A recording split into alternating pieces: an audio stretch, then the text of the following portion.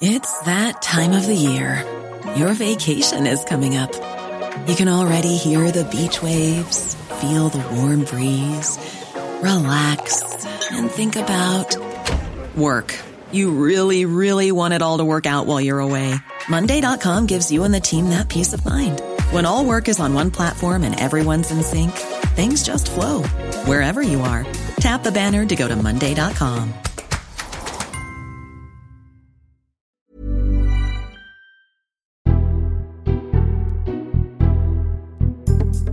Hello, this is the Red Box Podcast. I'm Matt Chorley, on the train hurtling back towards London after a lovely night and day in Cambridge. Did a stand-up show in Cambridge last night and then did the radio show from Cambridge today. So coming up on the podcast today, the big thing today is a brilliant interview with David Runciman, political podcast enthusiast. We'll probably know him from the Talking Politics podcast, which ended a few weeks ago. He's been doing it since 2015. Just after the Russian annexation of Crimea. He stopped doing it just as Russia invaded Ukraine. Was Putin just a fan of the podcast, and that what kept him distracted? I asked him that, amongst other slightly more sensible questions, including why does Cambridge not produce prime ministers anymore? It just seems to be Oxford. So that's coming up in just a moment on the podcast. Before that, as ever, we kick off with our columnist panel, and I'll join live at the Well Cafe at the Zoology Museum in Cambridge by Dorothy Byrne, former head of news at Channel 4. She's now president of the Murray Edwards College, and by Abigail Rabbit, editor of Cambridgeshire Live.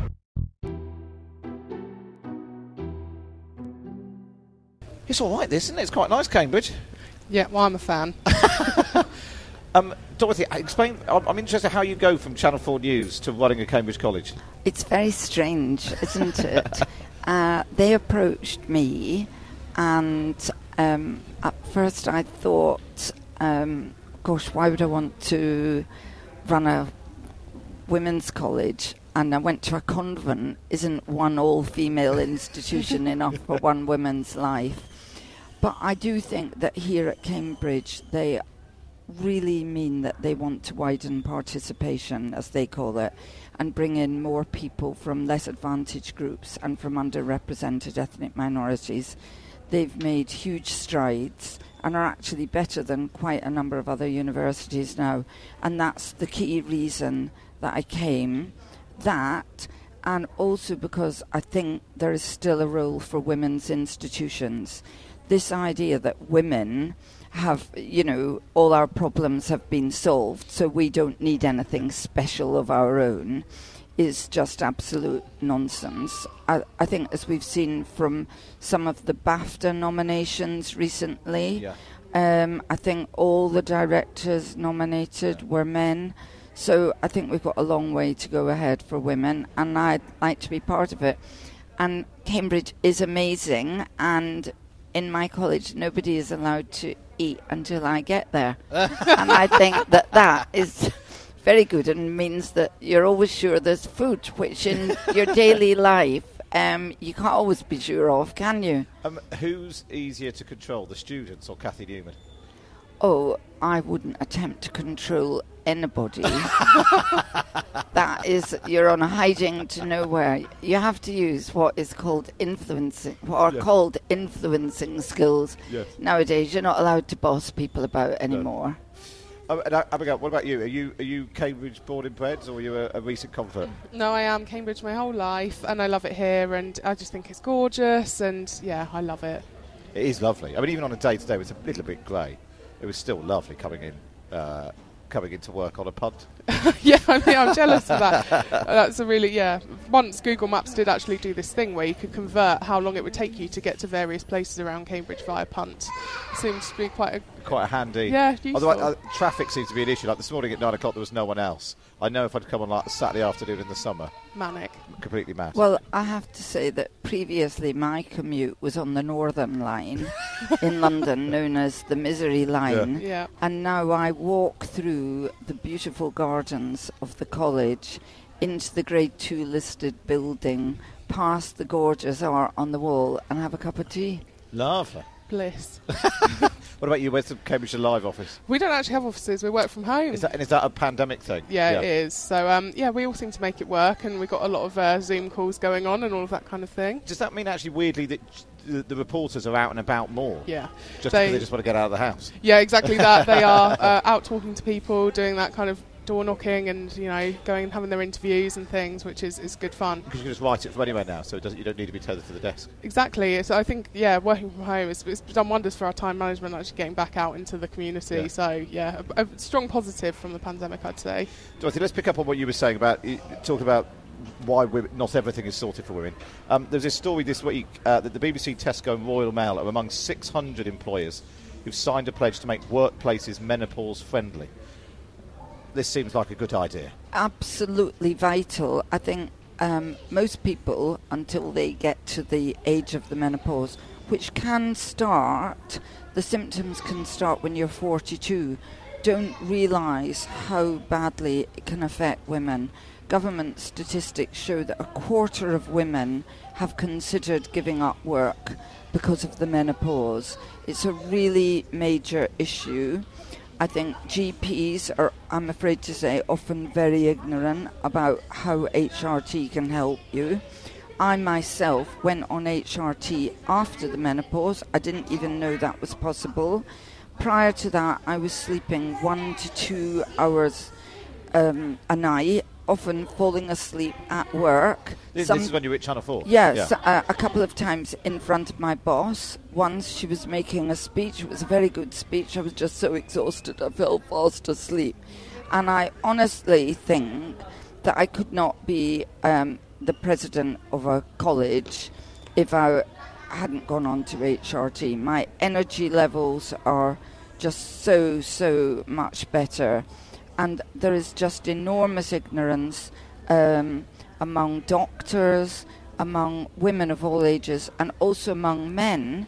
Men really value having a menopause policy as well, because they say, oh gosh, that's helped me to understand the problems that my wife is going through. Yeah. And you need to tell younger women about the menopause before they're affected by it. I think you can't start too early. I believe you should teach about the menopause at school, because it's a key part of life that half of all the pupils will go through. It just becomes a normal thing.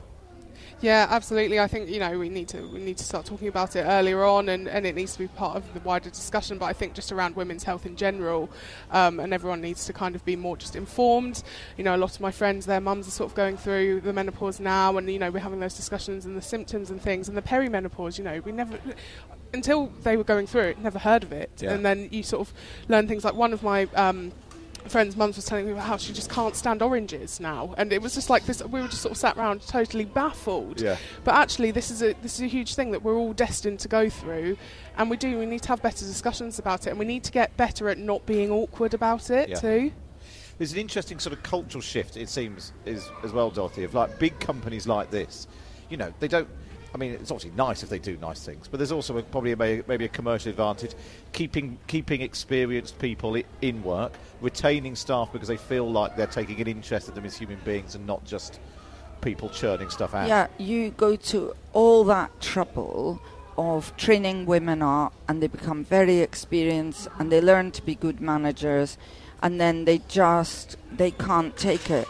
Because the menopause often occurs at the same time as their own parents are deteriorating in health, and their children are going through the ghastly and ludicrous British school exam system. And it's just too much for them. And they give up. And I ended up, before I left Channel 4, as the oldest woman commissioning, working for a broadcaster in programming. The other, I mean, I just suddenly noticed one day everybody else had gone, and I think that was actually because even although I was suffering, I was a single parent, so I had to keep working. And so you get, but I suppose also as well, if more, it becomes a sort of virtuous circle. As more of those women stay, that changes the culture.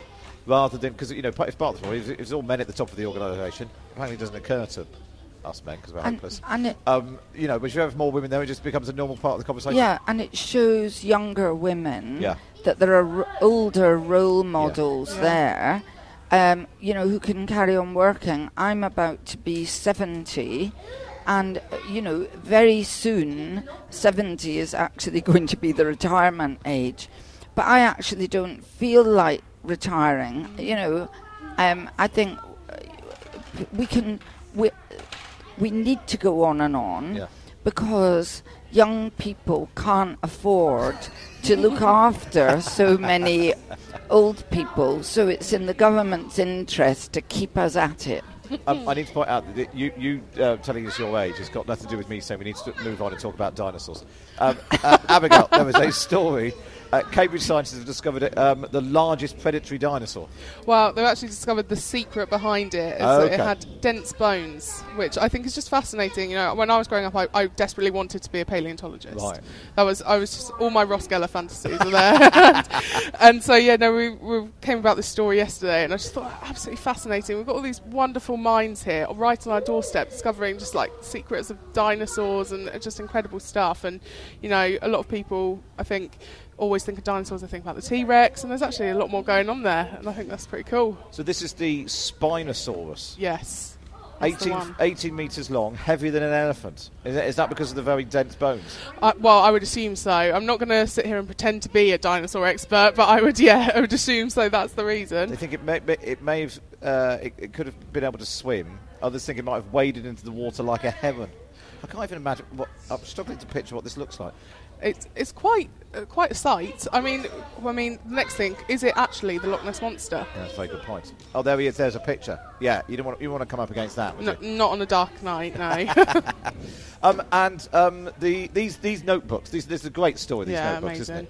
Isn't it? Does this sort of thing happen a lot? Okay, I mean, I was struck when Ava was doing and lots of people have messaged about how fun Ava was on the. I mean, there's history in every single bit. She's like, there's that there, and that pub there is where Pink Floyd played, and this is the thing where Byron had his bear and all that. There is history everywhere.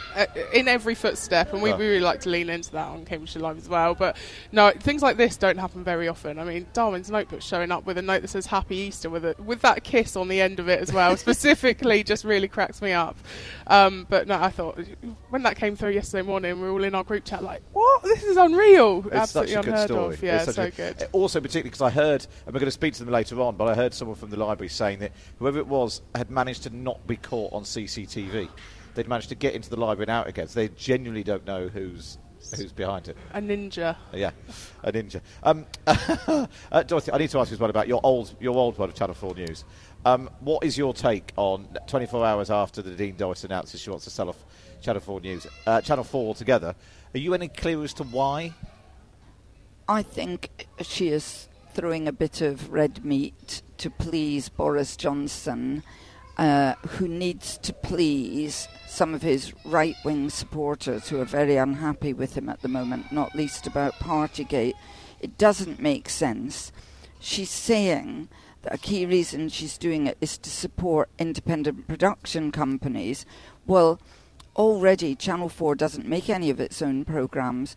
All its programmes are made by independent production companies, which also keep the rights in the programmes, formats, and therefore can sell them around the world, making billions for us. So how does it make sense to then sell Channel 4 to what will be a great big commercial organisation, which inevitably, to maximise profits, will want to make as many as possible of the programmes itself, and of course will also want, rightly, to make a profit, whereas at the moment Channel 4 doesn't make a profit, and all the money from its programme making is siphoned through independent production companies around the country. About 2/3 of content of Channel 4 is made outside London. And is there any...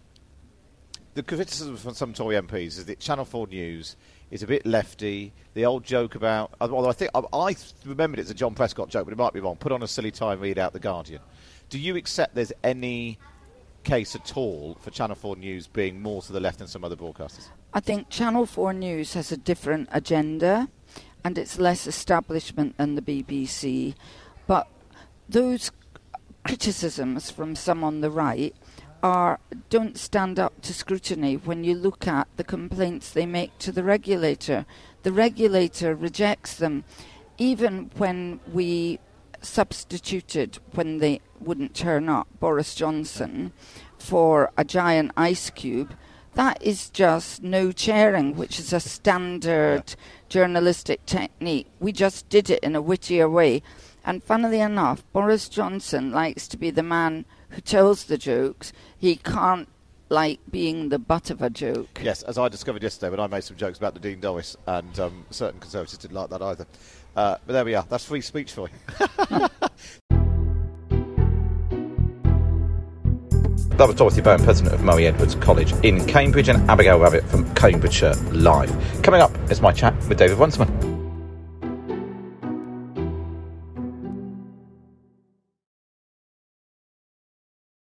You're listening to the Red Box Podcast. Now it's time for this. David Runciman. He teaches politics here at the university, and just until a couple of weeks ago was the host of the massively popular political podcast Talking Politics. It ended its 6-year run last month. So I caught up with him and asked if we chatted about but basically everything that's happened in the last 6 years. From so many general elections, Corbyn, Trump, Brexit. My particularly loves Dominic Cummings' blog. I'm also fascinated as to why no one who came to Cambridge has become Prime Minister in about 100 years. But seeing as the podcast started back in 2015, not long after the Russian annexation of Crimea, and it ended just before Russia invaded Ukraine, I started by asking whether the two were linked. I can't say we started because of the annexation of Crimea. We started because Jeremy Corbyn became leader of the Labour Party, and we thought something's going on, and then Corbyn, Brexit, Trump became our thing. Although we did actually have a few conversations about Russia and Crimea, and then we decided to stop at Christmas. And again, I wouldn't want to say that at Christmas we knew that the week we decided to stop, Putin would be invading. Do you think that maybe Putin was a listener and now he's got time on his hands, and this is where we've ended up? No. So we did one a month before we stopped with the defence editor of The Economist, and he said Putin's going to invade on, I think he said the 24th of February, something like that. And he was right to within 2 days. And we thought, ooh. But I have to say, having not done it for the last 6 weeks, it's a relief because I'm no better informed than anyone else. I'm as stressed as anyone else. And unlike some of the stuff we talked about in the past, as Corbyn, Brexit, Trump, it feels a little scarier. I wondered whether, looking back, you had, the 2015 majority, Tory majority was, not expected. Then you had Corbyn, Trump, Brexit, Tories lose the majority, Tories get the majority back, pandemic. All felt very big at the time, and yet in some way pale into insignificance. Less so the pandemic. But certainly like, you won't believe what Jeremy Corbyn said now. Felt very important at the time, but then suddenly maybe it doesn't. But then actually maybe that's the luxury of having peace and stability, that you can get worried about what the leader of the opposition says. So it does feel like there was a period in politics that, looking back, might well be bracketed by the annexation of Crimea on one side, the invasion of Ukraine on the other, and in between all of this crazy stuff happening, these elections, one after another, these elections where the 10% probability came out on top and the 90% certainty failed. The thing that I'm regretting not having a chance to talk about is the French presidential election, because 3 weeks ago I said it's a foregone conclusion and Macron will probably still win, but it's just starting to have a little bit of that vibe about it that some of these other ones did. But of all of those, the one that still doesn't seem inconsequential to me is Trump. So as we went through all of those, I'm not saying Brexit was inconsequential, it was very important, but some of the hysteria around it seemed a bit overblown. But I never got over the election of Donald Trump, just as a sort of fact.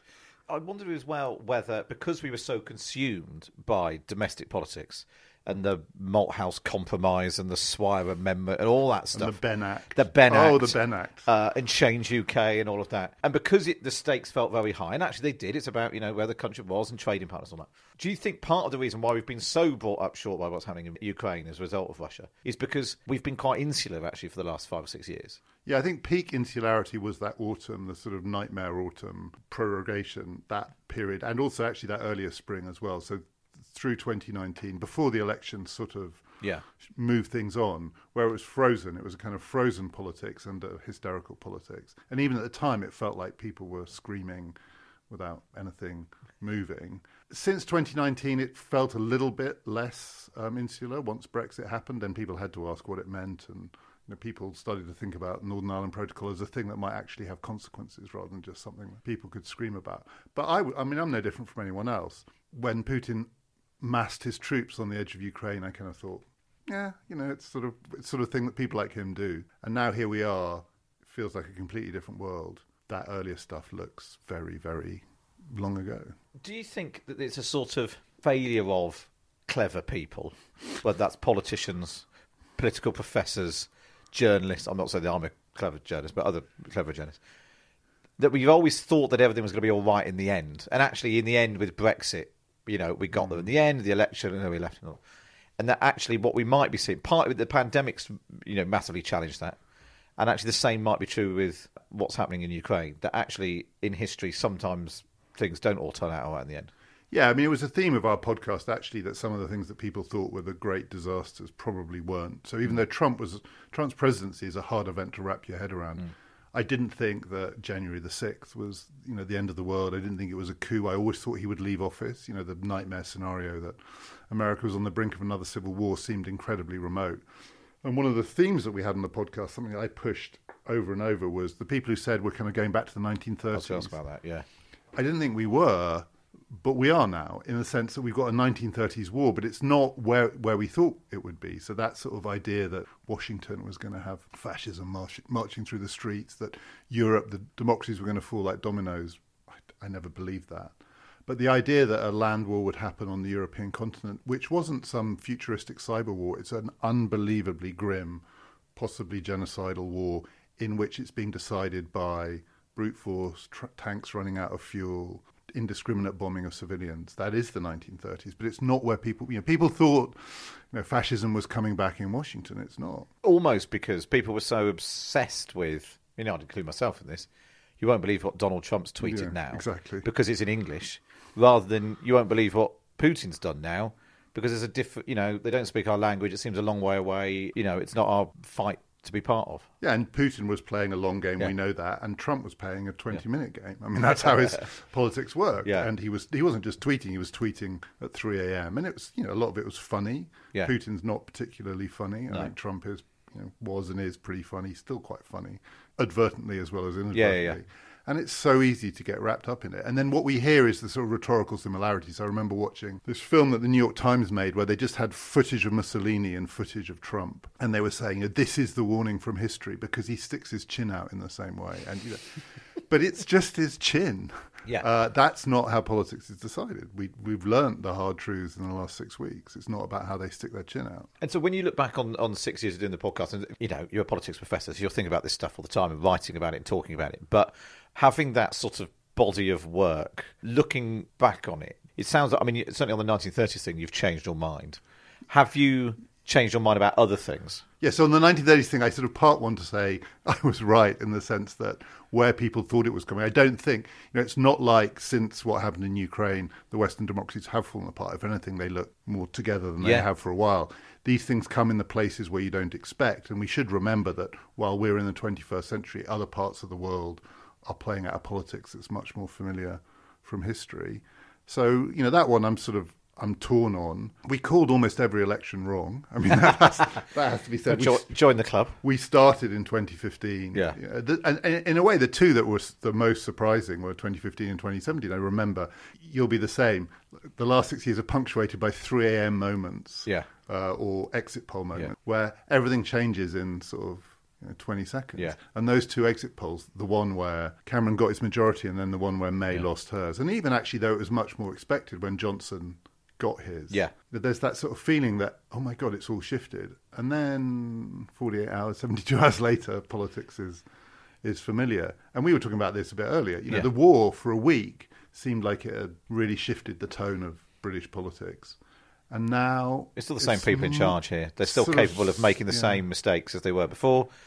But, the same people responsible for pandemic mistakes, policy mistakes, gaffes, Partygate are still capable of making the same potentially the same mistakes when it comes to approaching a war. Yeah, and after those elections, after 2015, where Miliband and Clegg and Farage all quit, didn't they? Yeah. Within sort of, and you think, wow, It was incredible. It's a whole new world. Well, but the thing, if you'd said to me in 2015, I'd say the thing that I would be most surprised by, if you took that whole group, the coalition group, Cameron and Osborne and Clegg and all the politicians of that era, you said, fast forward to 2022, and one of them will have like global power. And it's going to be Nick Clegg.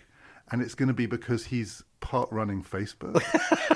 Exactly. It's amazing, I would isn't have it? thought, wow, something's... Yeah, and you've got David Cameron sitting at home, still like, on his own, saying, yeah, Nick, 2 coffees, a coffee. Yeah.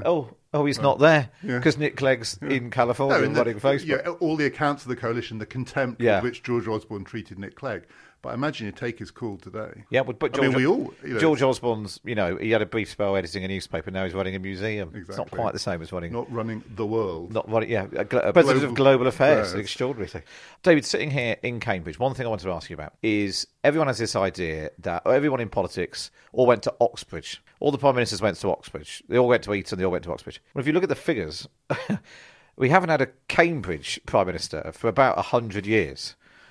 We've had a lot of Oxford ones. We've had a lot of Oxford ones in that time. Overall, we've had twice as many, I think, of the 55, 28, something like that, from Oxford. About half of that have been to Cambridge.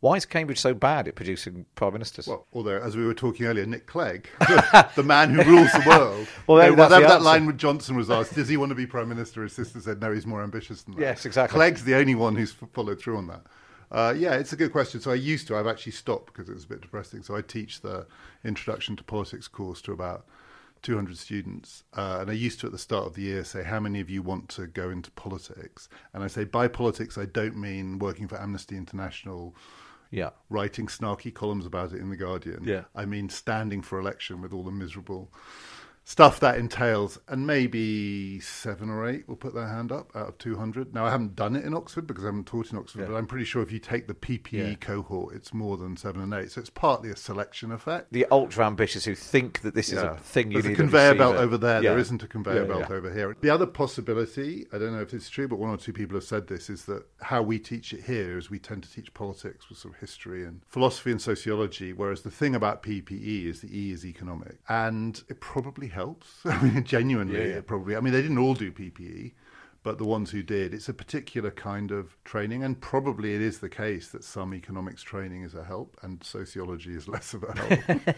PP, of course, being politics, philosophy, and Philosophy, economics. economics, I don't know how much the For philosophy the impacts. 99.9% Yeah, of people who didn't I go to either. apologise for- No, it's fine. As somebody who didn't go to university, it's good that I've picked up some of these bits. It's interesting, I suppose, isn't it, that even people coming to Cambridge who are interested in small p politics, they're both interested in it and want to do something. It's slightly depressing that they then... they want to change the world, but they don't think the way to do that, or the way they want to do that, is to run the country. Yeah, and I think it is partly, I'm sure it would be different from 30, 40 years ago, is that they've probably noticed that if you do want to do that, you have to start the sort of networking and the campaigning to get a seat quite early. Yeah. Of course, you can sort of go off and do something else for 20 years, and then, but it's rarer and rarer. It really is a early career choice, and if you're not up for it at the age of 20, you've got a disadvantage. And when you look at what's happened, I mean, it's one of those things where more has happened in British politics in the last 5 or 6 years than certainly the previous 5, 10, 15 years. Do you think that is that because we have a slightly peculiar group of people who do choose to go into politics? Is there a connection, do you think, between the quality or the type of people who go into politics and the number of slightly peculiar political events we've had? I mean, it is narrower, and part of the reason that we've had these peculiar political events is there is a real disenchantment with the quote-unquote political class, and Yeah. these things feed off each other. As the politicians seem like a narrower and slightly weirder breed, a bit less like us, there's a reaction against that, and then that produces a particular kind of politics. And it's not just in Britain. Yeah. It's like I was mentioning France, and France, we think we've had a weird politics, but our 2 main parties are still the 2 main parties. Yeah. And neither of them has been taken over. I mean, Corbyn sort of took over the Labour Party, but he was a Labour politician. Yeah. It's not like Trump coming in and just... Sort of, And he didn't win. and he didn't win. And you look at France, the French equivalent of the Labour Party, I think she's polling at 2%. Yeah, or like behind, 3%. yeah. No, it's off the charts for us. If you alone could decide how to make politics better, what would you... So I used to think that I had this scheme. It sounds complicated, but I'll give it to you anyway. Yeah. Which is, people sometimes say you should have a none of the above box. So in a first past the post constituency-based Yeah. system, what if you had a none of the above box? So one question would be, would none of the above win? If people were given the option.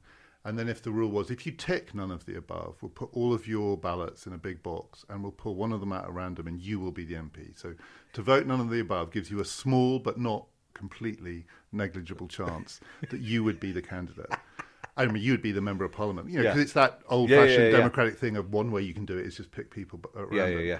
And then I just think it's not going to happen. What would be interesting about that is over time to see whether people would then have a choice between the amateurs and the professionals. The sort of put your money where your mouth is. They're all a bunch of whatevers. Yeah. Then it might be you. And I think that would be interesting. Not going to So happen. But that would be my magic You'd be wand. legally compelled then to be the MP for a 5-year term. You For a could 5-year term, if you voted none of the above. Yeah. Not if you didn't want to do that, you could either not vote, you could vote for one of the professionals. And I suspect first time round, none of the above would win quite a lot of constituencies. And then there would be a very interesting selection pretty of people. wild House of It'd Commons. be a wild House of Commons, first but time. it would be like ancient democracy, where the people were picked at random to be And the actually, MPs. where we've seen some of those sort of like local campaigners who've stood on a single issue, they ended up sitting as independents, and they've done quite well. And they've Yeah, but the alternative, if you've got a really wild House of Commons, the next election, people might think, actually, Maybe none of the above, it's not such a great idea. Some Can we have one of carefully those vetted nice, people. weird professionals who do it for a living? Who've been carefully vetted. Yeah. Let's talk about your new book, Confronting Leviathan. It's sort of examining the role of the state in our lives. And actually, if there's one thing, on top of everything else that we've really discovered in the past 2 years, is we've all had internal and external conversations about where we think the line is to how far the state should get involved in our lives. Yeah, and it was inspired by, it came out of some podcasts I did at the start of first lockdown, where, after this period of really tumultuous politics, but it was that familiar, it was what we usually mean by politics, left versus right, Corbyn versus whoever, Brexit versus the alternative, questions about money and who we want to be ruled by, but not the basic question of politics, the one that goes back pre-democracy. So I start with Thomas Hobbes, who kind of took it down to its absolute basics. It's a life and death issue. And what you get in a modern state is you've franchised out life and death decisions to a deciding body, which we call a government. And they will decide both often who lives and who dies, but also things like whether you can leave your home. And in my lifetime, that politics had never just kind of whooshed back to the surface. And the other politics got suspended. So in that first lockdown, there wasn't really party competition. Yeah. It wasn't about tax and spend and budgets and all Because that. also the bizarre thing that when the first lockdown happened, the Labour Party didn't even have a leader. They were he was sort of named in a hostage video in his own bedroom. Yeah. So even allowing for the cross-party united consensus and all of that, actually there was no vehicle. And even for... Biden campaigned from his basement. And yet this raw politics that in a way would be recognisable to someone from the 17th century. Yeah. And we thought we'd left it behind. So I wanted to tell the story of that politics, partly because I just thought there's a deeper history than people realise. But also back then I wasn't sure, and I'm still not totally sure, the extent to which the pandemic might have really shifted things. I thought someone else, not me, came up with this great phrase, which is long political COVID. So there was short political COVID, which was lockdowns and all of that.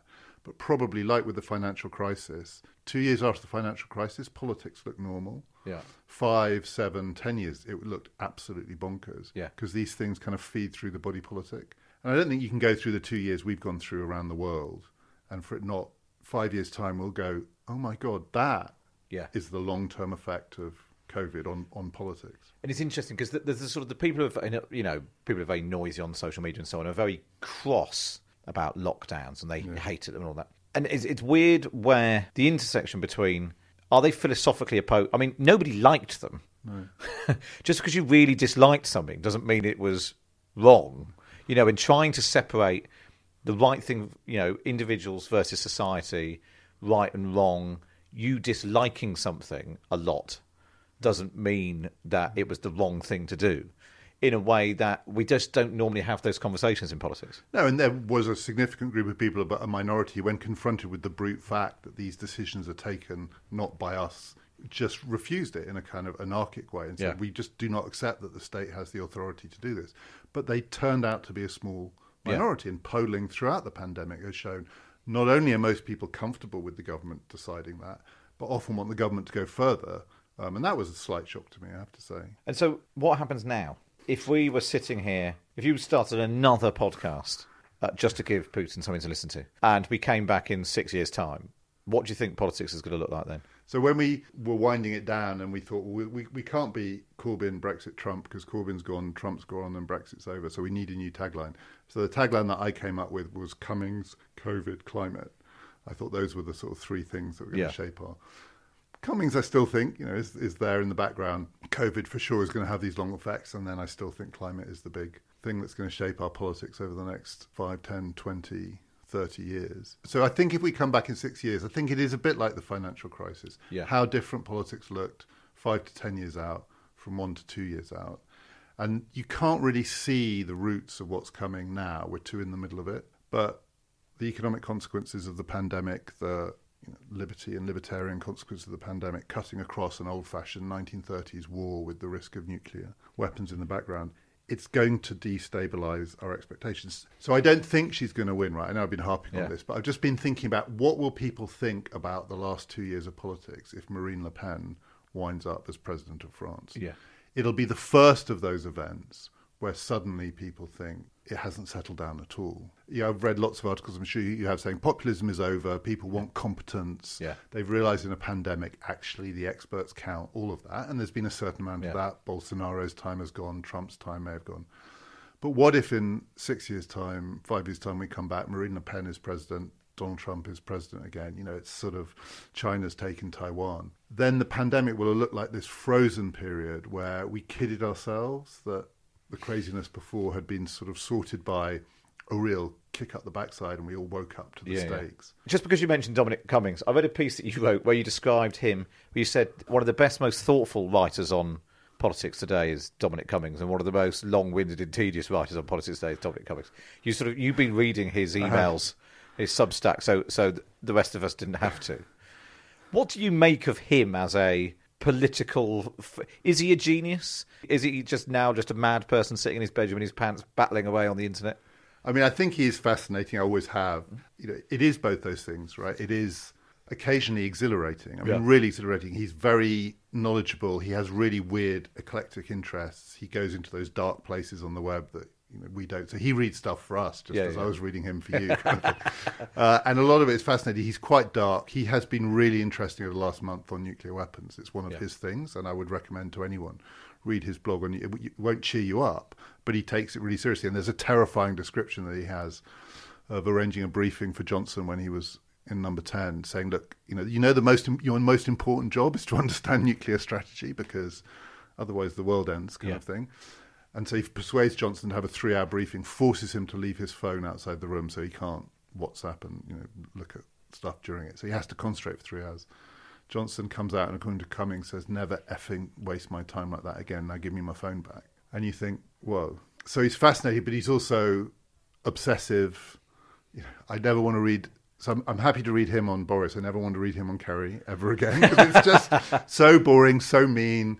He's a real mix. He is fascinating and boring, but it's not a waste of time to read what he has to say. Even that's mad. Yeah, that he was there and is now able to willingly open up about how mad it was. Finally, then here we are at University of Cambridge. If you could get anyone from the current Westminster Village to come and speak to your students, who would you most want to hear from? So I used to say for the podcast, the person I most wanted to get on was J.K. Rowling. But if we invited her here, the students wouldn't come, unfortunately. The most interesting speaker I ever heard here was Nigel Farage, because this was way back. It was just it was a revelation, the way he constructed his shtick. And even back then, the thing that struck me was he was drawing a connection between three things. The politicians are all useless posh boys who don't know the price of a pint of milk. We should leave the European Union, and climate change is a kind of con. And it's the same pack. It's the same his thing. Comeback is net zero now. So I would like to the trouble is the people that I would love to come and talk to the students are not the people that the students want to listen to. But that's why they probably should listen. That's probably why they should. But if you're studying politics, studying Nigel Farage as a political phenomenon is interesting, even if you could disagree with all of his policy. But then I say that, someone the other day was saying, that the Jordan Peterson, when he was here, was cancelled and sent packing. But he came back under the radar and he gave a talk. And someone said, I've just seen a queue of 700 students. Who is it? It's either Russell Brand or No, it was Jordan Peterson. The most interesting people are often the ones who are hardest to hear. Yeah, exactly. And I suppose more so than, you haven't said Keir Starmer or Boris Johnson. No. That's all we've got time for on this episode of the Red Box Podcast. Don't forget you can listen to me live Monday to Friday, 10 till 1 on Times Radio. And we bring you the best bits here on the podcast. And if you're feeling particularly nice, why not wait and review us wherever you get your podcasts from.